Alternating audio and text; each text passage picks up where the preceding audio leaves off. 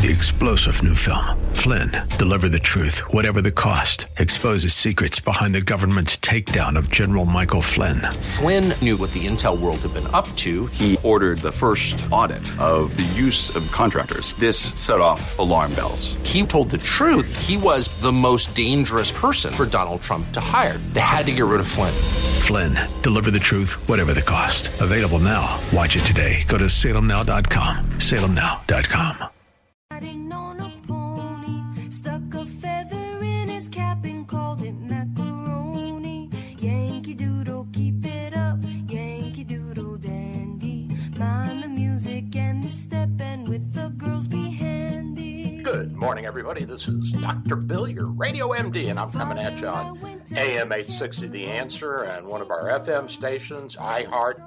I think we're streaming on Facebook, but I don't know for sure because I can't get to that site while I'm also streaming. At least I haven't figured it out yet. Well, I hope everybody had a great 4th of July.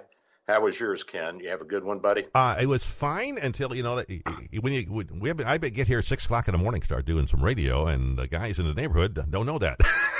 So they were shooting them boomers off till midnight, 1 o'clock last night. And, so they didn't let you sleep, huh? Not much. And the dog doesn't like them very much either, so he was barking back, So oh my.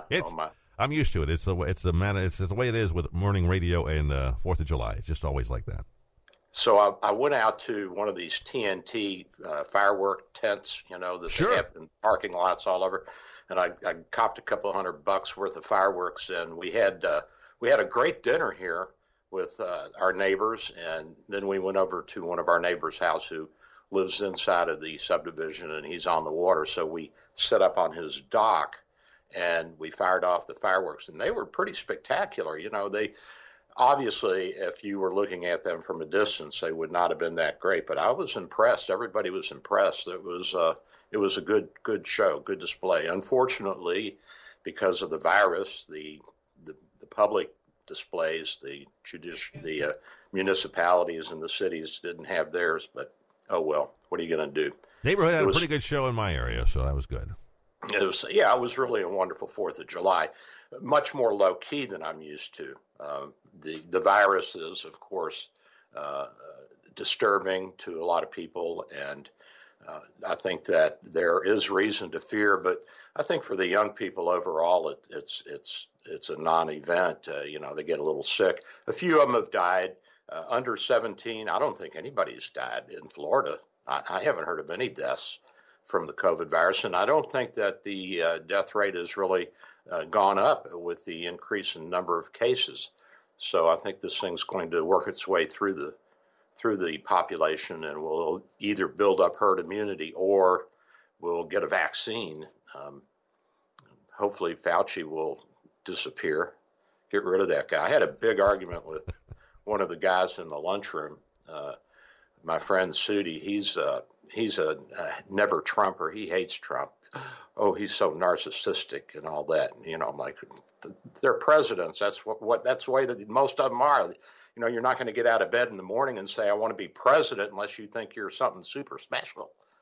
It ain't going to happen. So at any rate, he's telling me that Trump said not to wear a face mask and blah, blah, blah, blah. And I said, no, Fauci said all that.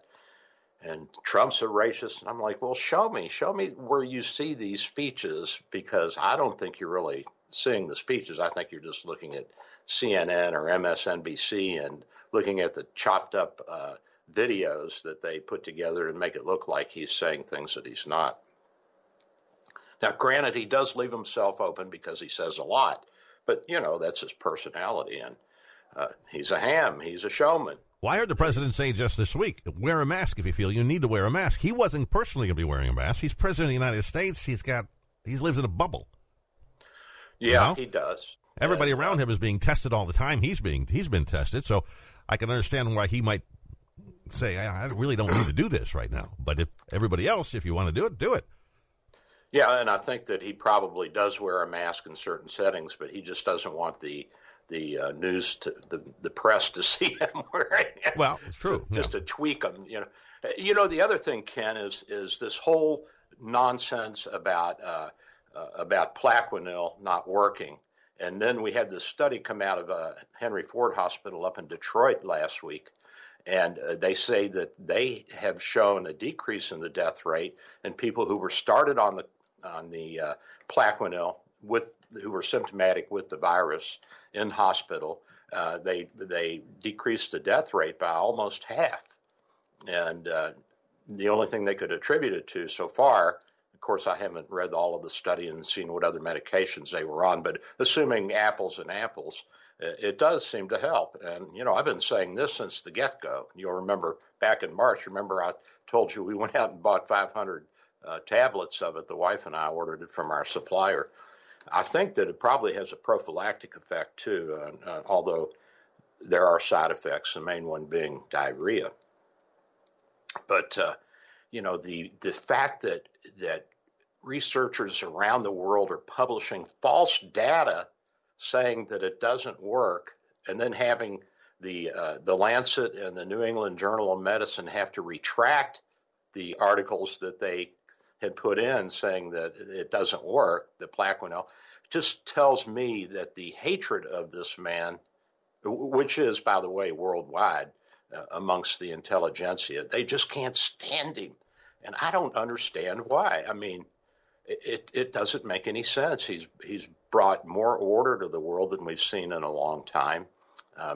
Did you see where one of Iran's nuclear facilities was damaged, and the Iranians mysteriously blew up there, didn't it? Yeah. Yeah, and the Iranians are blaming the Israelis, and the Israelis said, well, we're not responsible for all of the accidents to your nuclear facilities. I love it, man. I love it. So this is the 4th of July weekend. It's a great, great time, and I love this holiday along with Thanksgiving. These are my two favorite holidays. Now, I've heard a lot of talk on the TV, the talking heads, about how this is a holiday given by God, and that's fine. I don't have a problem with people believing that God ordained this holiday, but I'm kind of the free will side, and that we made these decisions, we the people, and I know that it was an imperfect union to begin with, and that's why in the preamble to the Constitution we say, in order to form a more perfect union, that we're a work in progress. And we'll talk about the Declaration of Independence a little bit more as we get into the show. By the way, I don't think most people have even read it. Have you read the whole Declaration of Independence, Ken? Boy, probably not since high school, to tell you the truth. I don't even think high schoolers read it. We had to read it we had a Constitution class we had to pass, yeah. Well, yeah. Well, I don't think they do nowadays. I don't even think they teach civics. Well, that's sad.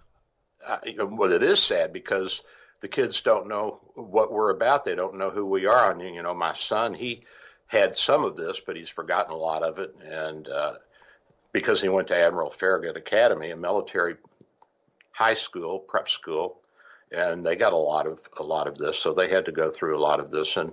But it is sad that most of the country doesn't even know anything more than life, liberty, and the pursuit of happiness, which a lot of people say is God-given, and that's what Thomas Jefferson said. But you know who started that whole topic, that whole movement, that whole narrative was a philosopher named Locke, who lived in the earlier part of the 18th century. He predated the founding fathers by a couple of decades, but he was the one who actually penned all of that initially. He said that there were inalienable rights that humans had to their property, as well as to their person and to their freedom, their liberties. And of course, the whole issue of slavery was still there. So that was the stain that had to be removed by the Civil War. But you got to start somewhere, Ken. You got to start somewhere. You can't just erase the chalkboard and say, all right, now we're going to remake the world. I mean, that's craziness. What do you want to reinvent the wheel for? If you got a wheel and it's bumpy, well, let's learn how to smooth it out. If it's got a flat, let's learn how to patch it and blow it back up. I mean, that just makes sense to me. And one step at a time. They were trying to create a new nation. Yeah, and Washington actually he became an abolitionist quietly after the Revolutionary War, because he had blacks, he had people from all of the colonies, he had foreigners, he had a Polish drill master, he had a German aide, he had a French aide de camp with Lafayette, and he went into it a very secular guy, and he came out of it a worldly man, and he said, you know what?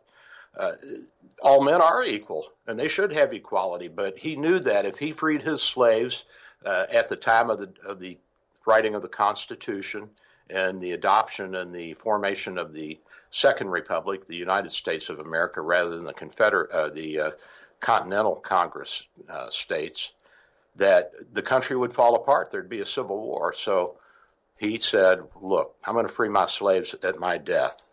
And he realized that slavery was not a good thing. It was an evil thing. It held people down. And even those who were bright and industrious, there was a ceiling there. It was just like there is for a lot of people today. And that sense of not being able to move up the socioeconomic ladder. It's gotten a lot better, though. Come on, let's face it. If you want to go to medical school, you got the brains and you want to put in the time and the effort, you can do it. And I know there are a lot of people that say, well, you can't get into an MD school that easily. And the DO schools are getting harder, but there's a Caribbean schools. I know kids that went to Poland, France, Mexico, and did their medical schooling there, and then came back to the States for their clinical rotations and their internships and residencies. So you can do what you want. And, I've told the story about my mother multiple times, and my sister has said she didn't have the same chances as the men did. And I'm like, Jackie, your mother was a doctor in 1942, 43. What do you want? You make your opportunities. You seize the moment, and you do what you have to do to get where you want to go. It just depends on how badly you want it and what basic skills and assets you have that you can put to use.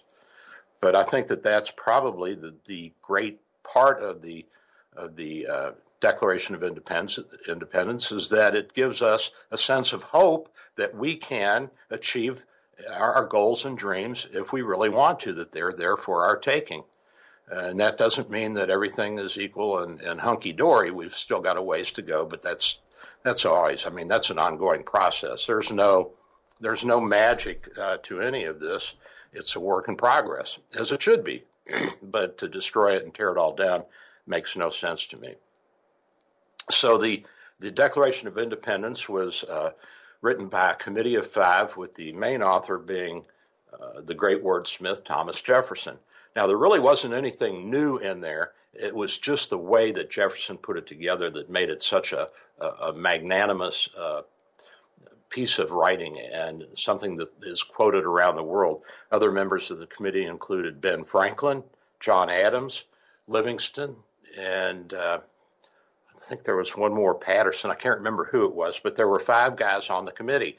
And they all decided that although they would edit and make the final revisions and present that to the Continental Congress in 1776, that Jefferson was the wordsmith. He was the writer. And that was his, by the way, that's what he wanted on his gravestone. Did you know that? He wanted that. He did. He said, I want that my gravestone to read that I was the author of the Declaration of Independence. And, of course, he became a great man in his time and has remained a great man for most Americans, some not so much because of the fact that he was a slave owner. But, the guy died in poverty. He died flat broke, and his estate was in ruins for decades before a historical society finally bought it and restored it. But didn't he give his book collection to the Congress? For the first Library of Congress, or replace one or something like that? I think he did. Yeah. I think he did. Yeah, he was a great guy.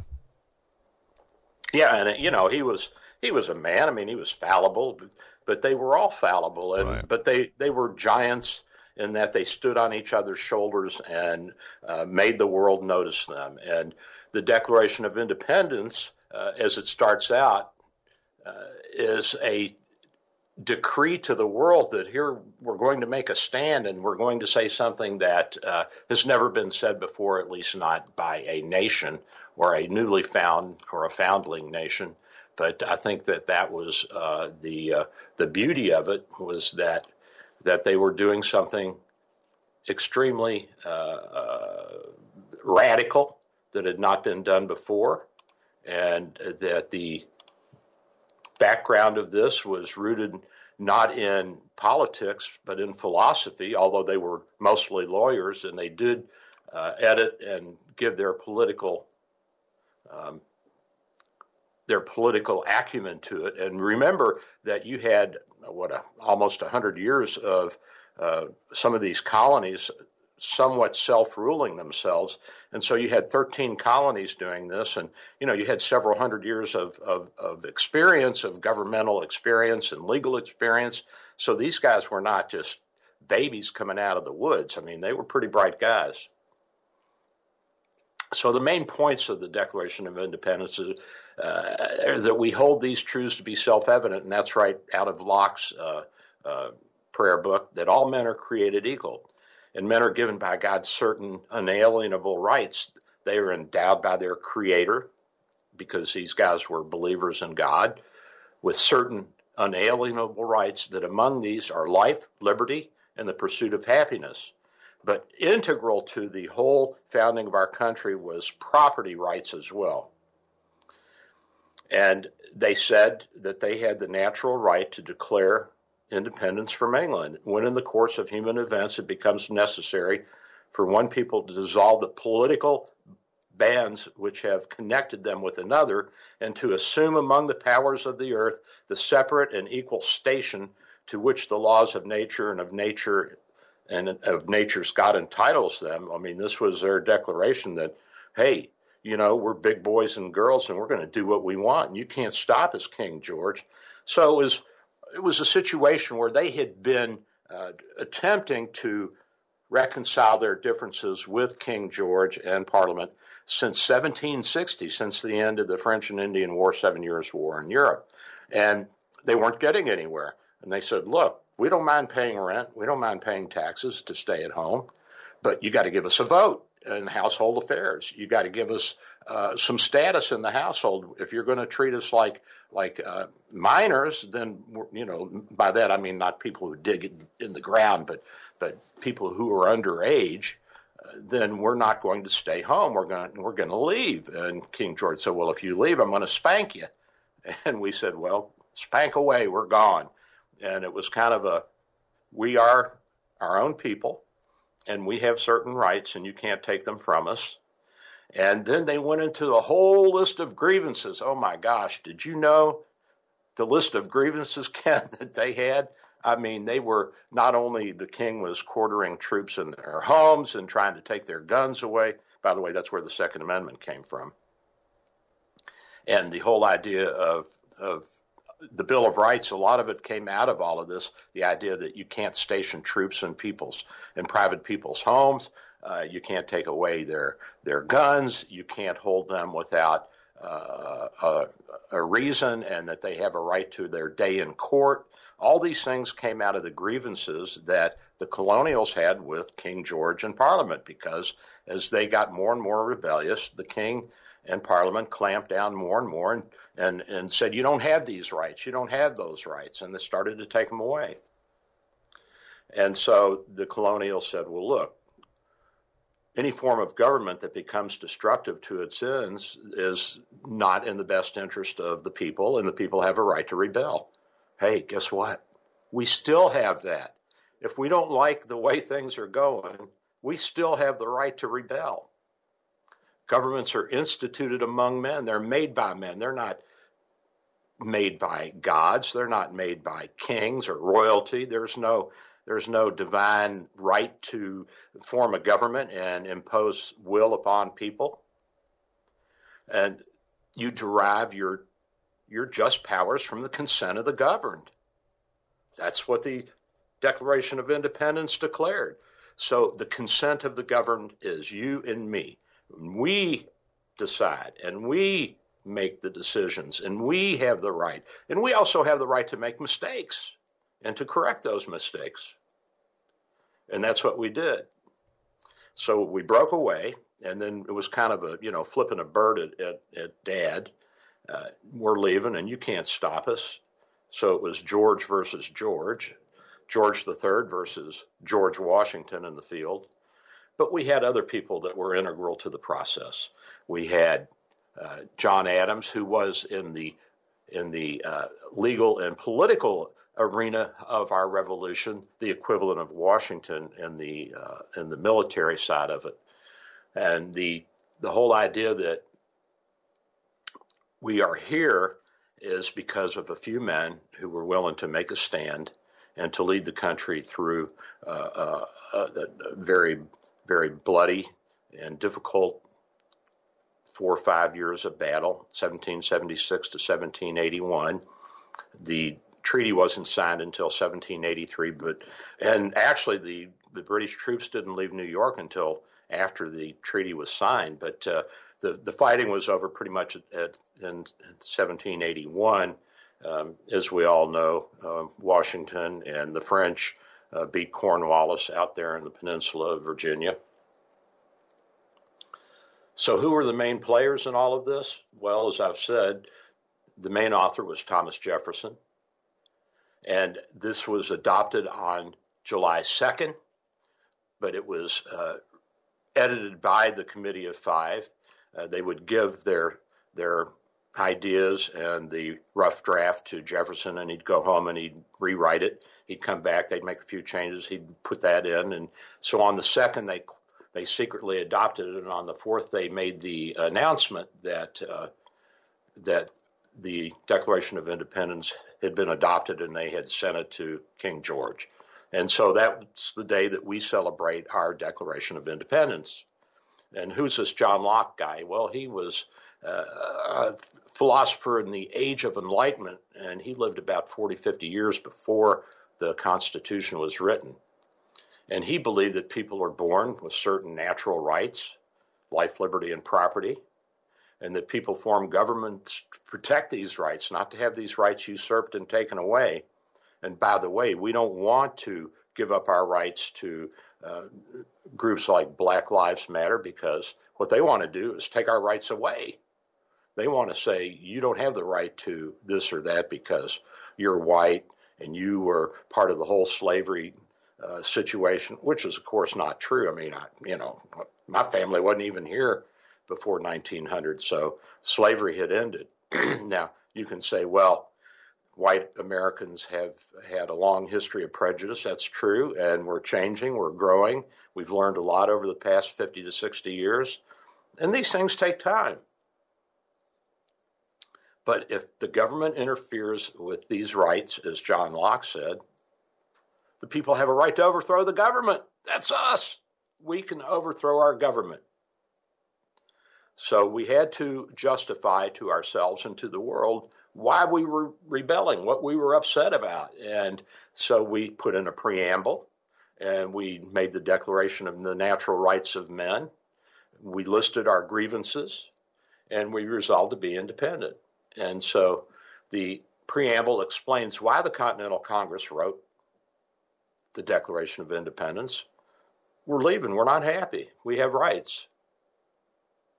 And so we told King George adios, and away we went with our unalienable rights, which we fought for. And you say, well, it wasn't for everybody.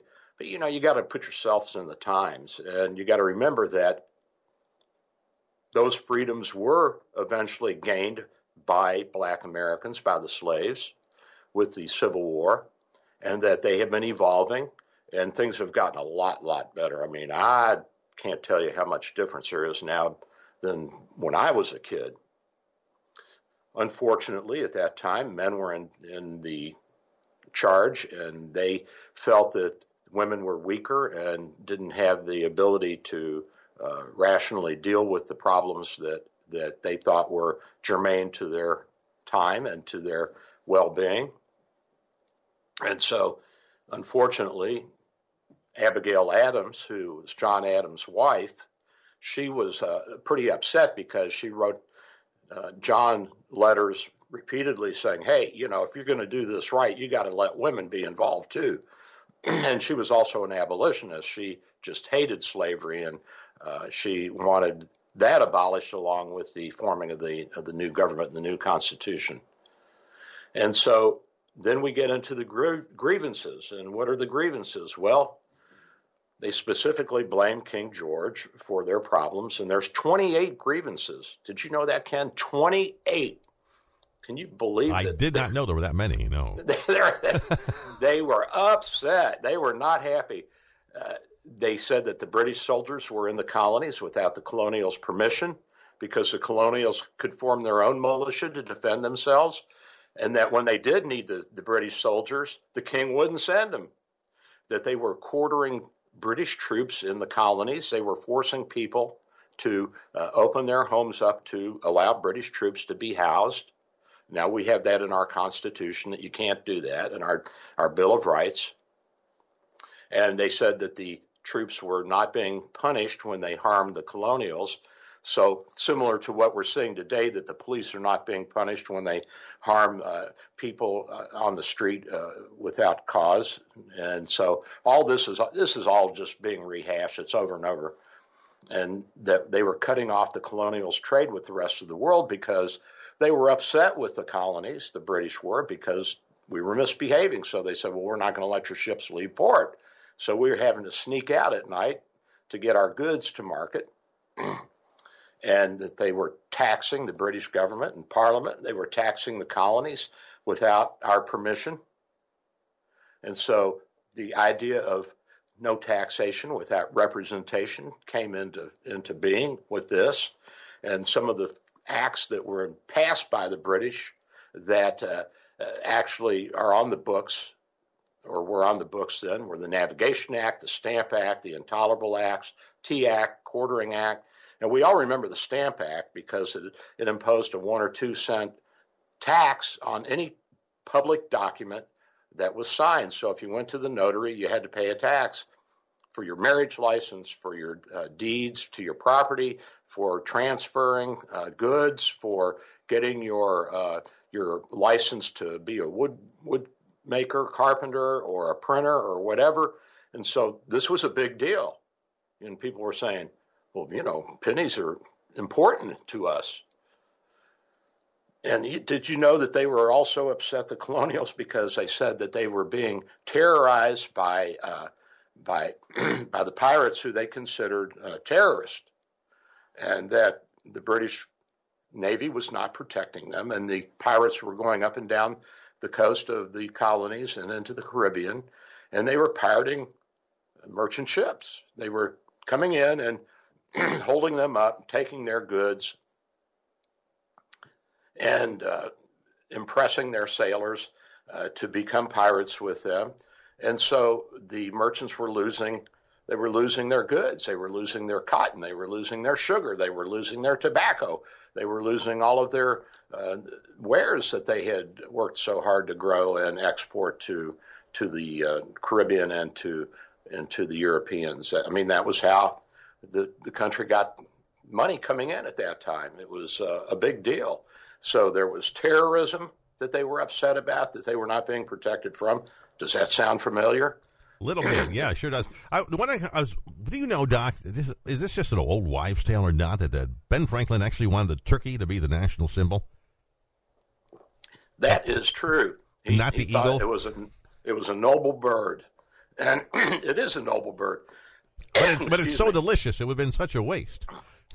I know, and eagle's too tough to eat. I guess so, yeah. We had one a couple of Thanksgivings ago, and it just didn't work out very well. The beak is really chewy. Don't.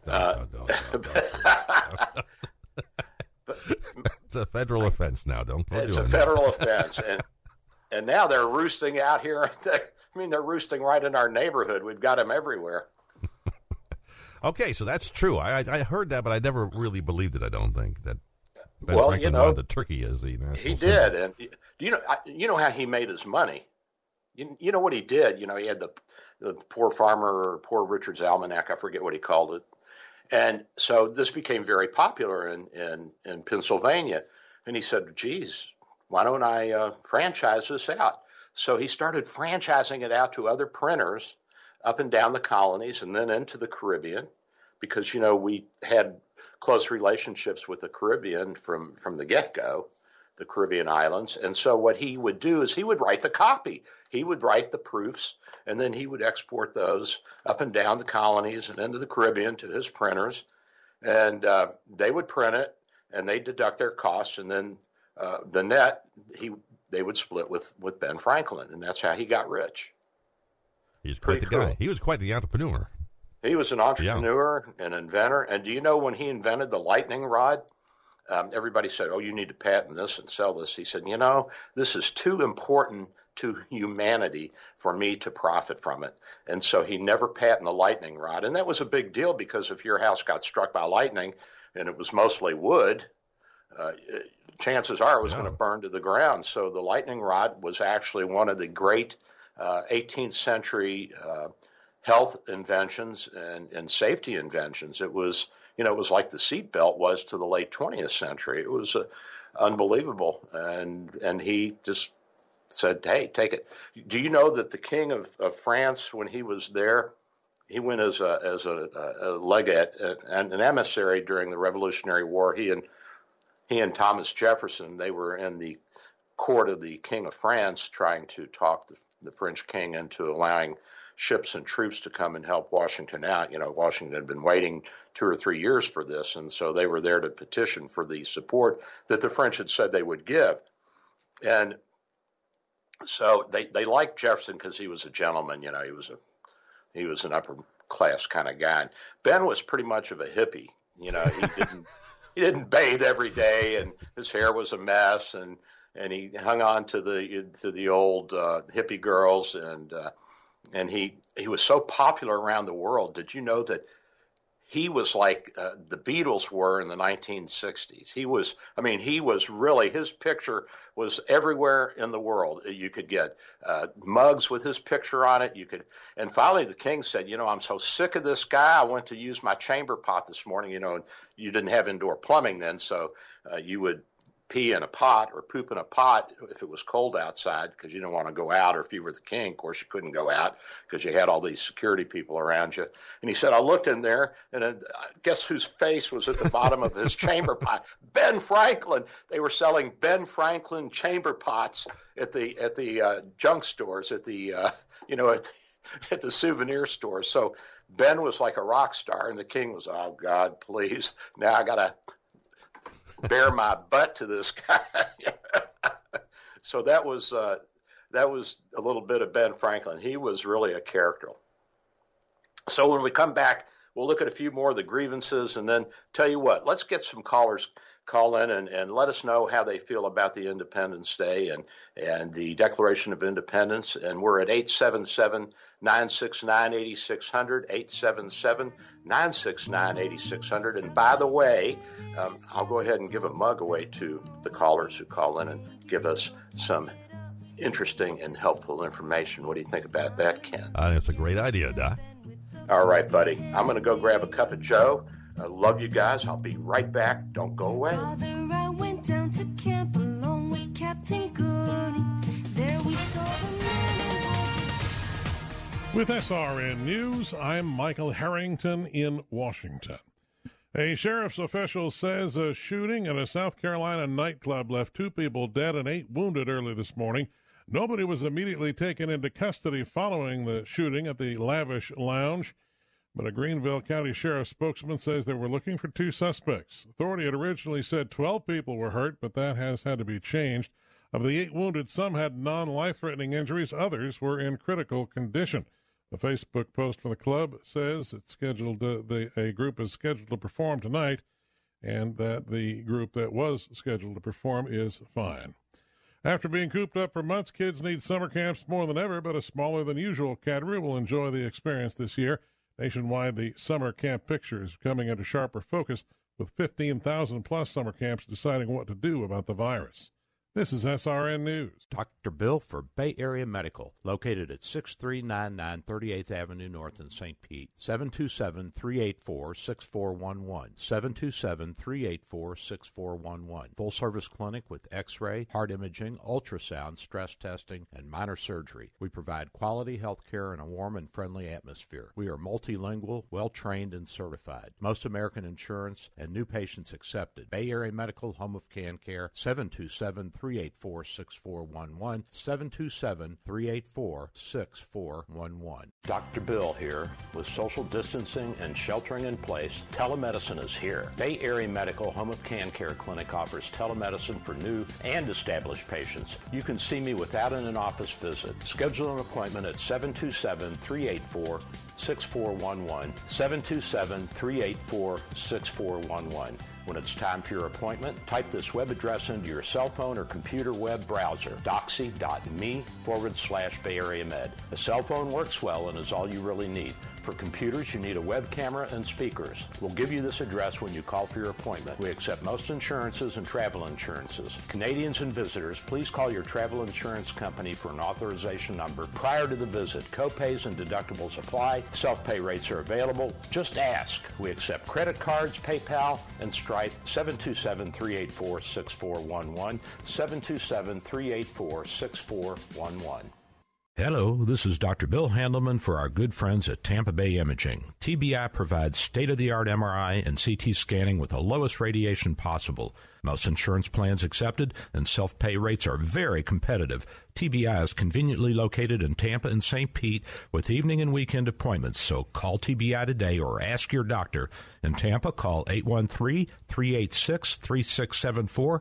St. Pete, call 727-545-9674. Balance of Nature, changing the world one life at a time. I started Balance of Nature, I think the beginning of this year, and I just had my 6-month follow-up on my blood work. Oh my gosh, when the doctor's office called me, they were so impressed with the changes in my levels. It's hard to get a doctor excited, but when my doctor saw the blood work, she was excited. So I got to credit the fruits and veggies, Balance of Nature, and considering what I've seen in the blood work, it's well worth the cost. Experience the Balance of Nature difference for yourself. Right now, Balance of Nature is offering free shipping and 35% off on any new preferred order. Call 800-2468-751. That's 800-2468-751. Or by going to balanceofnature.com and make sure to receive this special radio offer by using discount code RESULTS. Take AM 860 The Answer with you wherever you go with our mobile app, theanswertampa.com, Alexa, TuneIn, iHeart, and at radio.com. Dr. Sebastian Gorka wonders why the media is giving Black Lives Matter a pass. If Russia's such a bad thing for the last 4 years, Russia, then why don't the corporations and the media have problems with Marxists? America First with Dr. Sebastian Gorka. Weeknights at 9 on AM 860 The Answer. Here is your exclusive AccuWeather forecast. Today, a mix of clouds and sunshine with a shower or thunderstorm around into the early parts of the afternoon with a high reaching 90. Rather cloudy tonight with a shower or thunderstorm in the area late at night, low 78. For tomorrow, some sun, a couple of showers, and a thunderstorm. Humid day with a Monday high reaching 90. At night, it will be partly cloudy with a shower or thunderstorm at a low 78. That's your AccuWeather forecast. I'm Kevin Snyder for AM 860 The Answer. Doodle went to town riding on a pony, stuck a feather in his cap and called it macaroni. And I'm back. This is Dr. Bill. Welcome to the show. We are at 877-969-8600. We're talking about Independence Day and the Declaration of Independence, which is what we are celebrating on this day. And I'm going to tell you some of the other grievances that the colonials had. They were also upset about not being protected from, what had happened. Let me give you the background. At the end of the French and Indian War in 1760, the colonials had been led to believe that if they participated as militia with their British parent to fight against the French and the Indians. Remember, the Indians were playing the politics, so don't think that they were innocent either. They took sides And the Lake Indians, the Finger Lake Indians up in New York, they mostly sided with the French.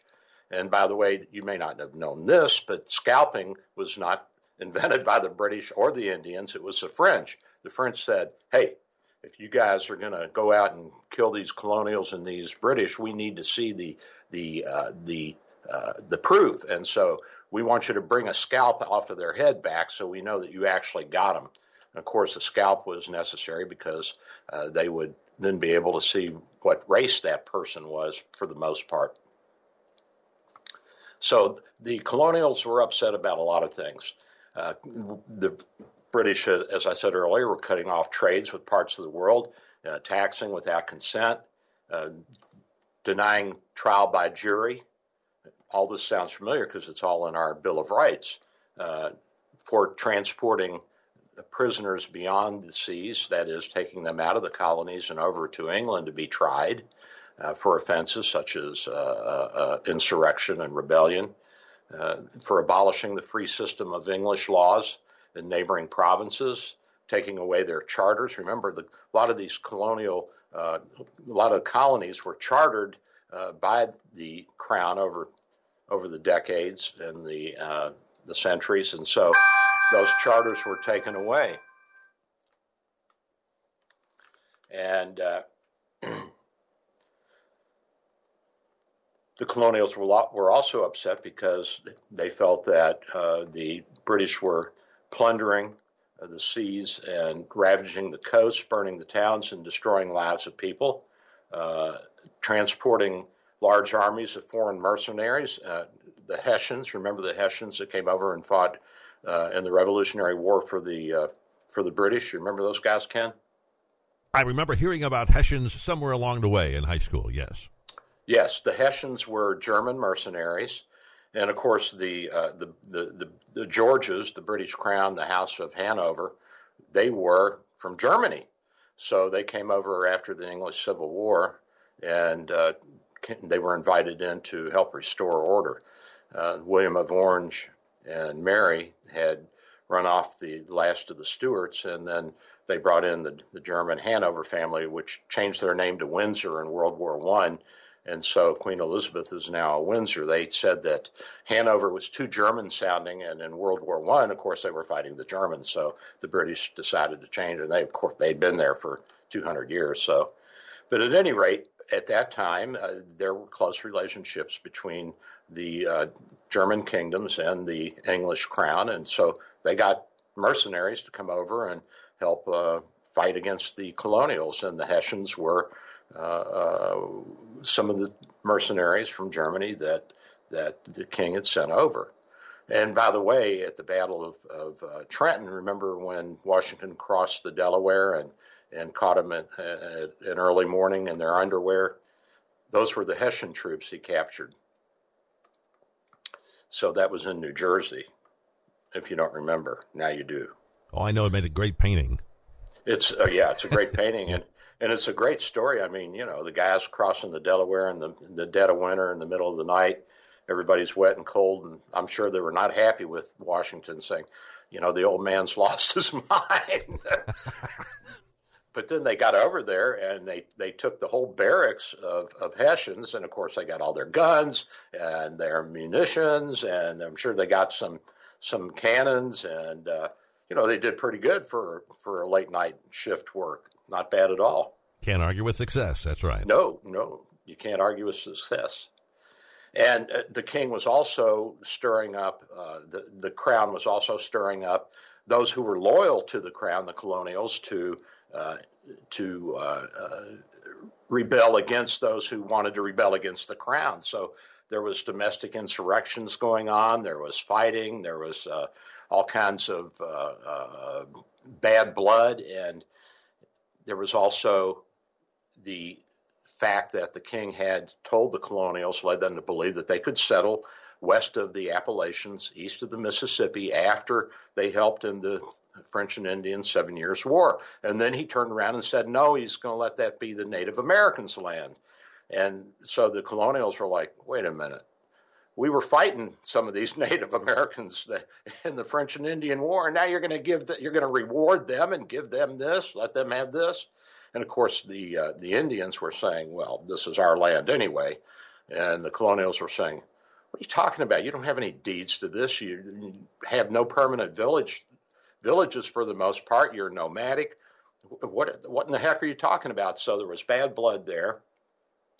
And that they felt that the Crown and King George and the British had actually stirred the Indians up against the Native Americans, up against the colonials to attack them and wage war on them. So you probably didn't know this, but one of the first things that Washington did when the Revolutionary War broke out is I think he sent Patterson, and he told Patterson, he said, get rid of the Lake Indians, push them all out, push them into Canada.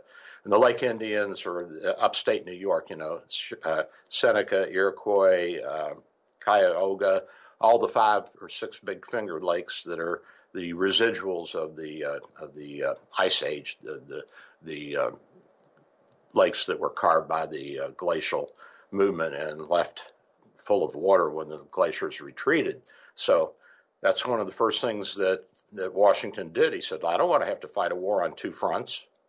And so they booted the Indians out, who were the 5 nations, who were the Lake Indians, the Finger Lake Indians, and that prevented a second front up in upstate New York. And, of course, at Fort Ticonderoga, we won that battle, and that was a big deal, too. So they were concerned about a number of things, and you can say, this all sounds pretty familiar, Yes, it does. By the way, look what the government in Beijing's doing. They're hauling off people from Hong Kong who rebel and taking them back to Beijing. And the people in Hong Kong are saying the exact same thing that we were saying. Hey, this isn't right. You said that we were to be self-ruling, and now you're hauling us off to your courts in Beijing. Well, you can imagine that the colonials were not too happy about all of this. So we celebrate this. And the colonials said, you know what? We have the right to wage war. We have the right to elect our own government. We have the right to make treaties. We have the right to conduct trade with the world. And you can't stop us. And we're leaving. And we did. But like all family arguments, it got a little bloody. And I know none of you have ever had any sons that you fought with, so that's probably of no value to make that analogy. I know, Ken, did you have sons, Ken? No, 2 daughters, a brother that I went at it with once in a while. But did you throw him out? Try to. You tried to? I sicked my dog on him once, so... I hope that you guys made up. Oh, yeah, absolutely, yes, sir. Oh, that's wonderful. Sort of.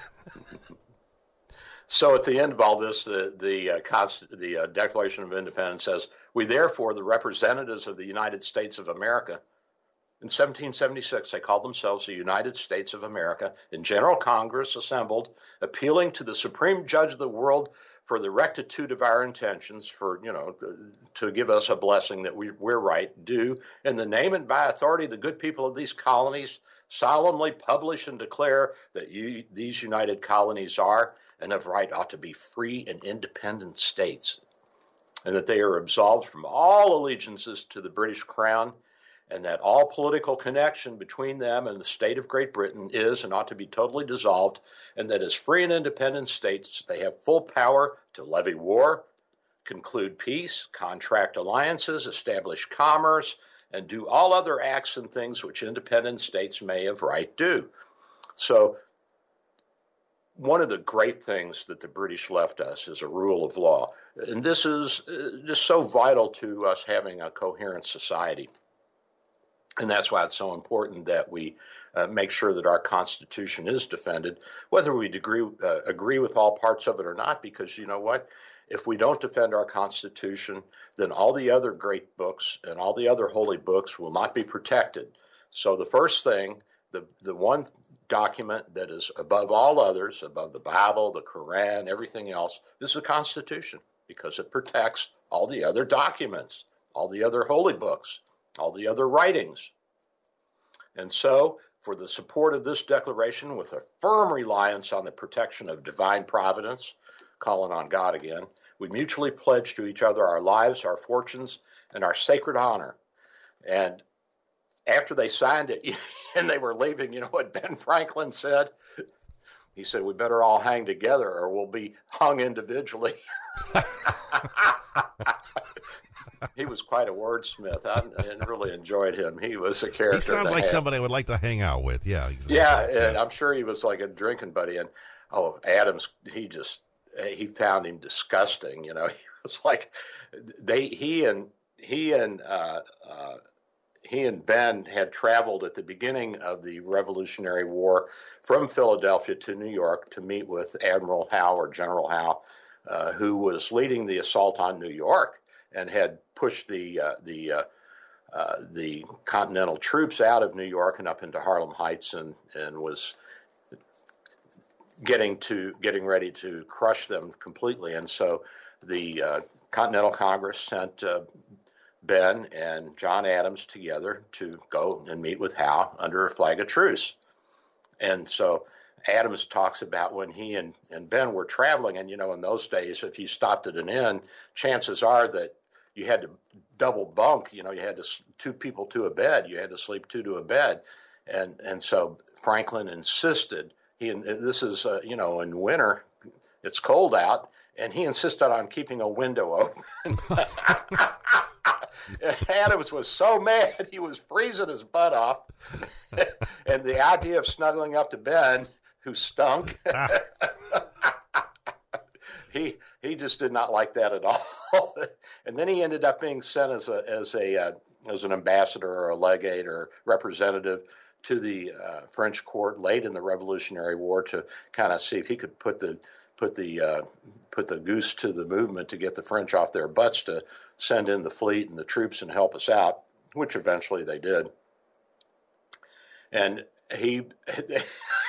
he's talking about Ben's latest girlfriend, who Ben was just head over heels for. And of course, she was rat haired and you know, the hippie of the day. And he's like, oh my God, Franklin is insane. Oh, these guys must have had such an interesting life, so many stories to tell, and so much that they saw and did and started. Listen, I'm all for everybody's life mattering. Actually, I'm not. There's some lives, as I've said before, don't matter. Some need to be locked up, and some need to be in psychiatric hospitals. But and I had this bum on my property the other day, and I've got a breezeway between the two wings of my building. And I go in, and he's sitting there smoking a cigarette with his dog, peeing on my property. I'm like, what are you doing? Get off my property. I'm waiting for the pharmacy to fill my prescription. Yeah, right.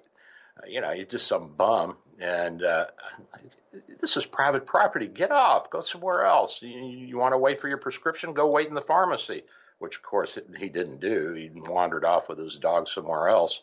But, the idea that I have a right to my property is inherent to our way of life.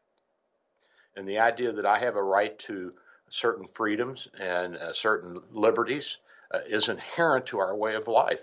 They're intertwined. The whole idea of property and person and individual freedom, they're intertwined. And the thing that groups like Black Lives Matter and the anarchists want to do is they want to take our property away. They want to take our rights away. They go hand in hand. And we have to resist that. Even if you don't agree with everything you hear on the conservative side, even if you don't like Trump because he's such a showboat, even if you don't think that he's putting sentences together correctly,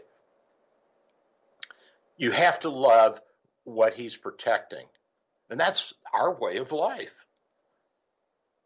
Without that, without these inalienable rights, without these basic human freedoms and rights, which, by the way, are expanding to all people as we mature. And remember, at this time, we were a baby country, a baby nation. We were hardly even on the world map. We got on it after this.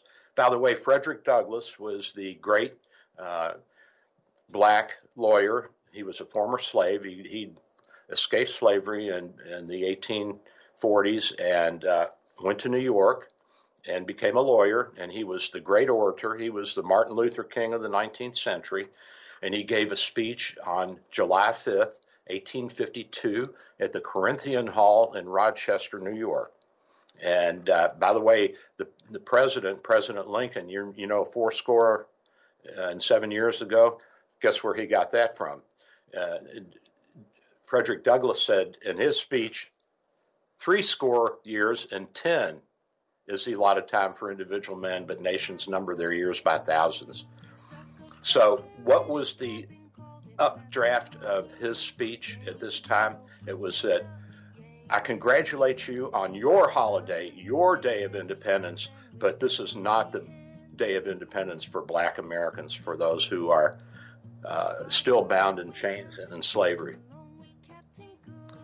And so this is something that we have to take into consideration, that at that time, this great and eloquent man spoke to a mostly white audience about freedom and reminded them that slavery was still there.